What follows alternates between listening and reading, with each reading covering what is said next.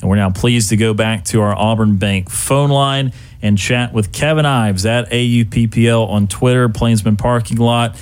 We chatted with Kevin on Thursday of last week to preview this Mississippi State series. So this chat coming very quickly after our previous chat. But Kevin, the time is greatly appreciated. And wow, what a dramatic series we saw inside of Plainsman Park this weekend. Yeah, it really was a wild series. I mean, they were all one-run games. Auburn got the walk-off series win on Sunday. Friday, scored in the bottom of the eighth to take a lead, a very close 2-1 game. And then even the Saturday game, Auburn was pretty much just like inches away from tying it up. It made a huge comeback, a huge rally to make it a one-run game in the bottom of the ninth. But ultimately, Auburn took the series and a much-needed series win for Mississippi State. Something we were noticing, and we got to shout out a couple individuals here that are playing well recently for Auburn. Let's start with Tommy Vail, because obviously pitching has been the story all year long, and in particular bullpen. But for the most part, without Joseph Gonzalez, it's been just about everything. And this is now 2 consecutive good starts from Tommy Vail. What are you seeing from him on the mound? I mean, he's really kind of been that anchor and has allowed Auburn to set the tone and win those Friday games. He had the great start against Alabama, and Auburn's only win in that series, and then was really dominant Friday against Mississippi State. I think he ended up with 10 strikeouts, may ended up being at 11 strikeouts. But his pitch selection has been incredible. His location has been there, not walking a ton of guys, and really kind of being a stabilizing force and being that de facto Friday night guy. With Joseph Gonzalez being out and some other injuries kind of affecting the Tigers, they try to find some consistency on the mound. Kevin, talk a little bit about the play of Cooper McMurray, another one of those guys who exploded in this weekend series, a guy who's been consistently decent all year, but just seemed to really go off this weekend. He absolutely did. I mean, he was SEC Player of the Week, had 2 big home runs in that Sunday game off of both foul poles. And I think that's pretty rare and pretty hard to do when you think about the dimensions in left field and going over the moss. The fact that he was able to hit both foul poles is kind of interesting and very rare. But yeah, I mean, his bat, his offensive production, and really his defensive play too, which I think kind of goes unnoticed. He helped turn some big double plays. But his offensive production this weekend and his power numbers and the surge that he's had, I think he's homered in his last 4 games at least. And so it's just been big. And it's been something that has taken the pressure off of some of the other hitters in the lineup, knowing that, he's been that hot and been that consistent. And you just hope it keeps up because the hotter he stays, the deeper Auburn can be at the plate and can have more threats. Kevin, we talked last week about how big this series was for Auburn. Put a little context behind that. Since Auburn took 2 out of 3, what does that mean moving forward, and how big a series win was this? It was absolutely huge. I mean, it's one of those series that, and when it came, and what Auburn was kind of rolling into the series with the fact that they had lost a couple series in a row, we're just going down the rankings, pretty fast. In the SEC, the fact that now you have that series win, it makes it a little bit easier. It kind of makes the plan ahead of you what it needs to be. So taking this series, it means that really you got to take the series from Missouri and Ole Miss, and then just not get swept against LSU and South Carolina, and everything else, like we talked about last Thursday, is kind of going to take care of itself. That last game, as Auburn's making that rally, put us and the rest of the listeners up on top of the deck. What was the atmosphere like as that comeback started? To start off the game, Auburn, it was really kind of a very somber tone. Auburn was down 7-0, had some uncharacteristic defensive miscues, and you just didn't know if the bats were going to wake up, if they were going to do anything. And then I think the difference on Sunday was the fact that Auburn's bats, because they came so alive so late, and even when Auburn, they took a lead. I think it was 10-9 at that point, and then they lost the lead. After that, there really wasn't any sense of desperation because you knew that the offense and the bats were that hot that they were just going to be able to pull something out. And you can just kind of feel it being very special, as each hit kind of got linked up together, and you had the home runs. And it just ended up being a wild scene, and just ended up being something that I think it was just a sigh of relief, I think, for a lot of Auburn fans that were watching this team because they've been so close in so many games, and including on that Saturday game, we're so close to actually get over that hump a little bit and end up celebrating on Sunday. It was a really, really good feeling. Is there absolutely anything, Kevin, that could make you leave a game early? Because some people turn a game off like that on Saturday or Sunday. And I know you're very dedicated, so maybe you feel disrespected by me even thinking it is possible. But is there anything that would happen that would make you leave an Auburn game from that parking deck early? Not unless I'm forced out, in all honesty, because I've seen some really big blowouts that have not gone in Auburn's favor, and I've seen some big wins. But I think it's just because I understand of what baseball is as a sport, the fact that you're never really out of it until that final out is made. And so that's what's going to be exciting. There's always a chance. You're always kind of doing wacky things, kind of keep you in the game. We have our little Jobu that we keep up there, and there's always a chance. And that's the most beautiful thing about baseball. And so for me personally, no, I'm not going to leave because even if we are, getting our butts handed to us, there's still some positives you can kind of find in it and some things you can kind of work on, and that you're just kind of hoping to see some sort of signs of life and stuff like that.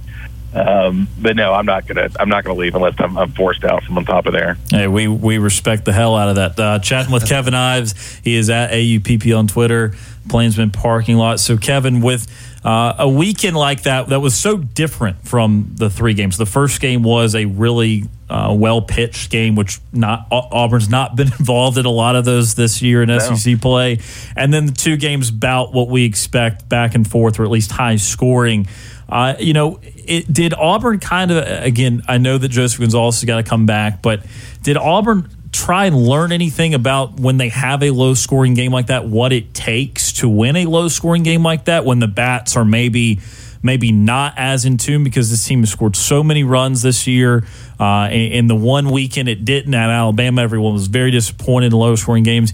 Do you think it can start to figure out how to piece together a lower-scoring game, or is it going to just always have to be 11-10, 10-9 like it was on Saturday and Sunday? No, I think Auburn can definitely win low-scoring games, and they have the keys. It really depends on when that game comes in the series is the thing. Because that was that Friday night game, and Vail pitched so deep, I think that's really what helped Auburn out, because you're able to kind of turn to some of your key bullpen arms at that point and not have them be overextended. You're able to, to get to John Armstrong and use Will Cannon to close it out. Having it be that first game made a huge difference. Now, if it was a close, low-scoring game on Sunday, that may be a different scenario, because both teams would have had a lot of chance to see the different pitchers. You're not really going to fool anybody with anything, and I think Auburn can, and Auburn does have the tools to do that. It really just is going to be what we've kind of harped on the past couple of weeks, just making sure that you kind of let the defense work and you don't give up a ton of free passes, don't give up walks or hit by pitches. And I think you can kind of the offense will click when it needs to click, and you will feel a little bit of confidence that they can. It'll just take a couple hits or a couple good things, and they can just start snowballing real quick. But also know that you've got enough faith in yourself as a pitching staff that yes, we have the abilities and we can win these close games, and it doesn't always have to rely on the offense.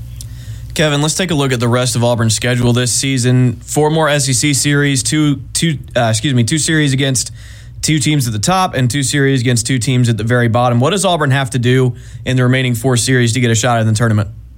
It's really taking the 2 series from the ones at the bottom. So one's on the road at Ole Miss, and then it's the last series against Missouri, and then not get swept against LSU and not get swept against South Carolina. If you take one of those series, South Carolina or LSU, then you've pretty much taken a huge burden off of yourself as the rest of the season will progress. But that's really what the mindset is right now, or I think that's really what the plan is right now, is avoid sweeps and take the series in Oxford, and then that final series against Missouri.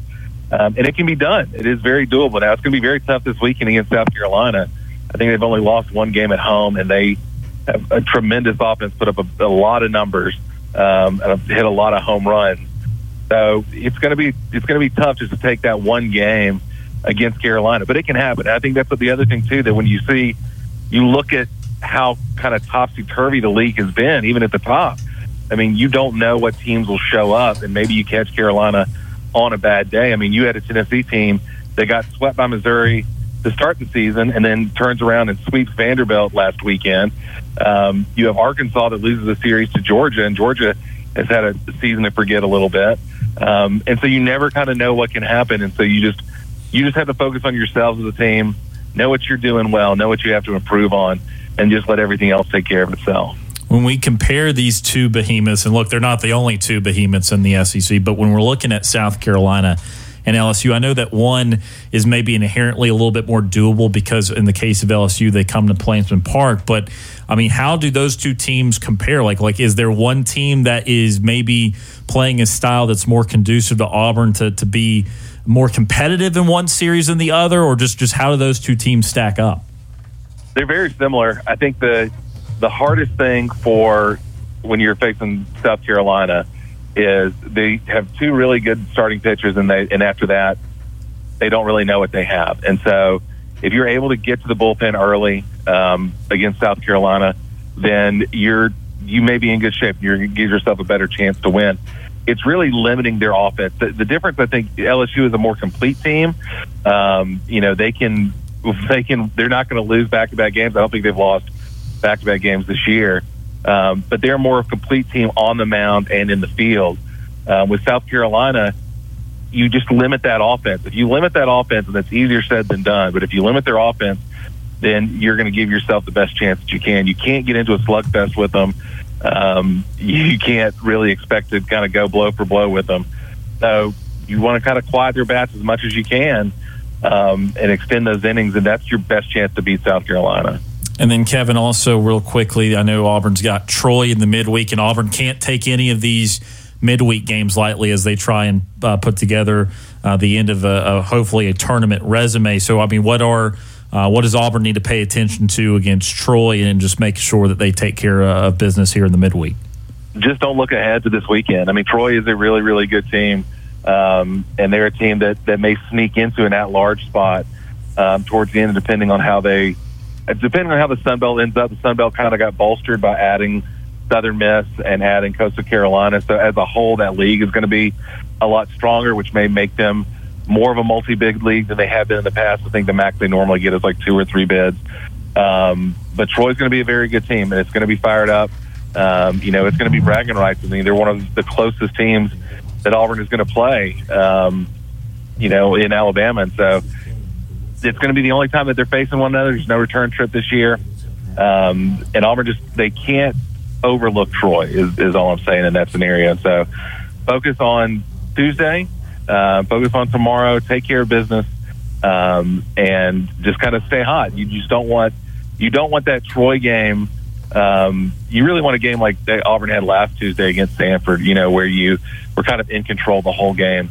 If it's a tight game, if it's a close game, so be it. But Auburn still has to win that game and stay focused and not look ahead to the Friday, Saturday, Sunday series in Columbia. Yeah, we know those midweek games, it can happen. It has happened to Auburn. It's happened to just about everybody at some point. I think last Tuesday or Wednesday there was like 6 SEC teams or 5 SEC teams that lost a midweek game, and it gets pretty crazy in the midweek sometimes.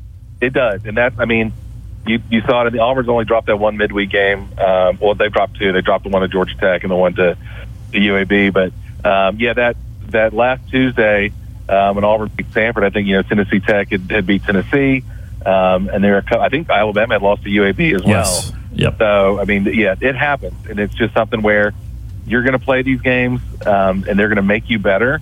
And they're either going to make you better because they've humbled you, or they're going to make you better because you're able to improve yourself. And so that's definitely the best thing about those midweek games.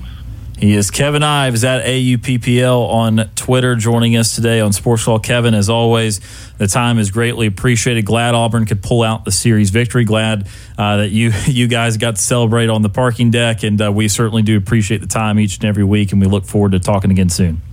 All right, thank you, guys.